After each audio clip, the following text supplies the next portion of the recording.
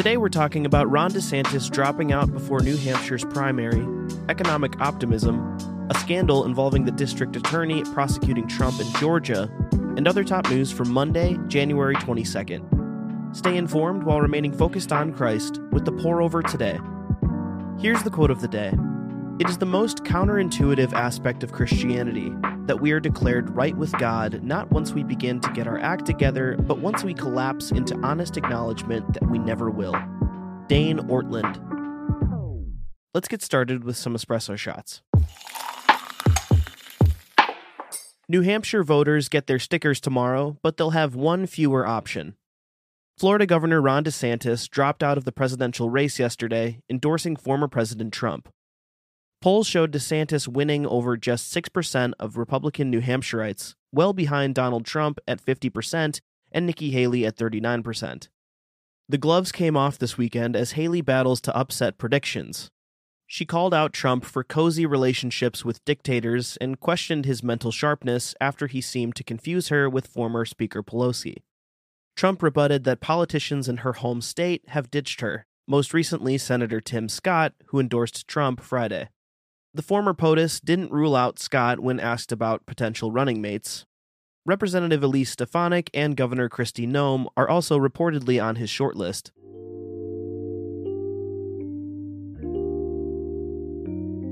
Whether we mourn or celebrate an election's outcome, we can be thankful we live in a democracy where it's possible to elect people to effect change. Take a moment to pray for those countries where they don't enjoy such freedom.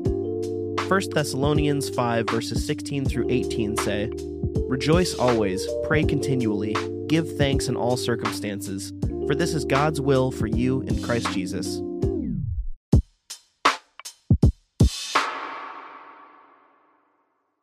Despite winter's chill, the economy's feeling a little springy. Tech stocks, including Nvidia, AMD, and Texas Instruments, propelled the S&P 500 to an all-time high on Friday, with the Dow Jones and Nasdaq also posting gains. It's not just the stock market. A survey out of University of Michigan shows Americans, in general, are feeling sunnier about the economy, Democrats more so than Republicans. Consumer confidence has increased 29% since November, the largest two-month bump since 1991, as inflation cools and the job market remains stable. The real estate market still needs some fertilizer. High mortgage rates and low inventory pushed 2023 home sales to their lowest point since 1995. There's optimism for 2024 as the 30-year fixed mortgage rate has dropped to 6.6%, the lowest since May, falling over 1% since October's 23-year high.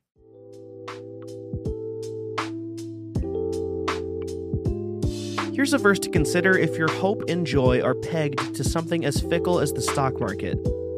Jesus Christ is the same yesterday and today and forever. Hebrews 13, verse 8.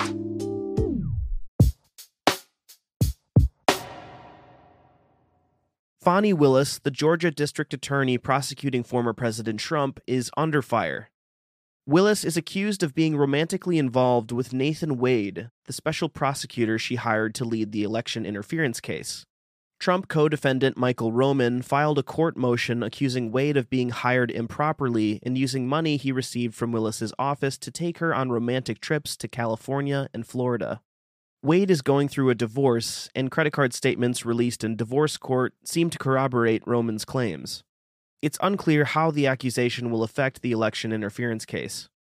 Roman's motion argues that the relationship violates the state bar's rules of professional conduct and calls for the case to be dismissed. Willis said she's, quote, tired of being treated cruelly, unquote, and will respond directly to the allegations in a court filing.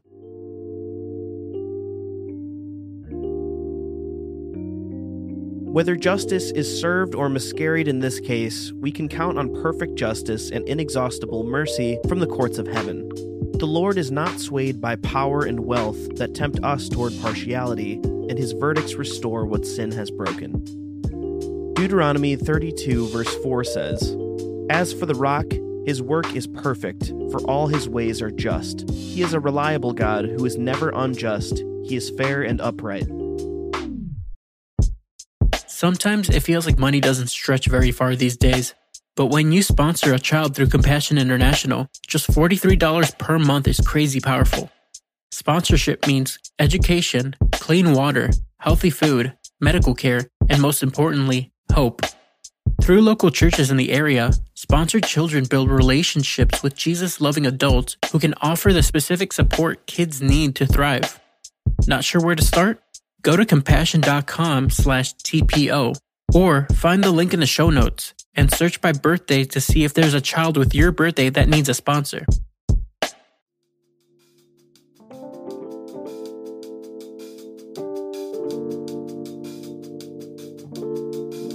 In other brews, here's a rapid round of updates.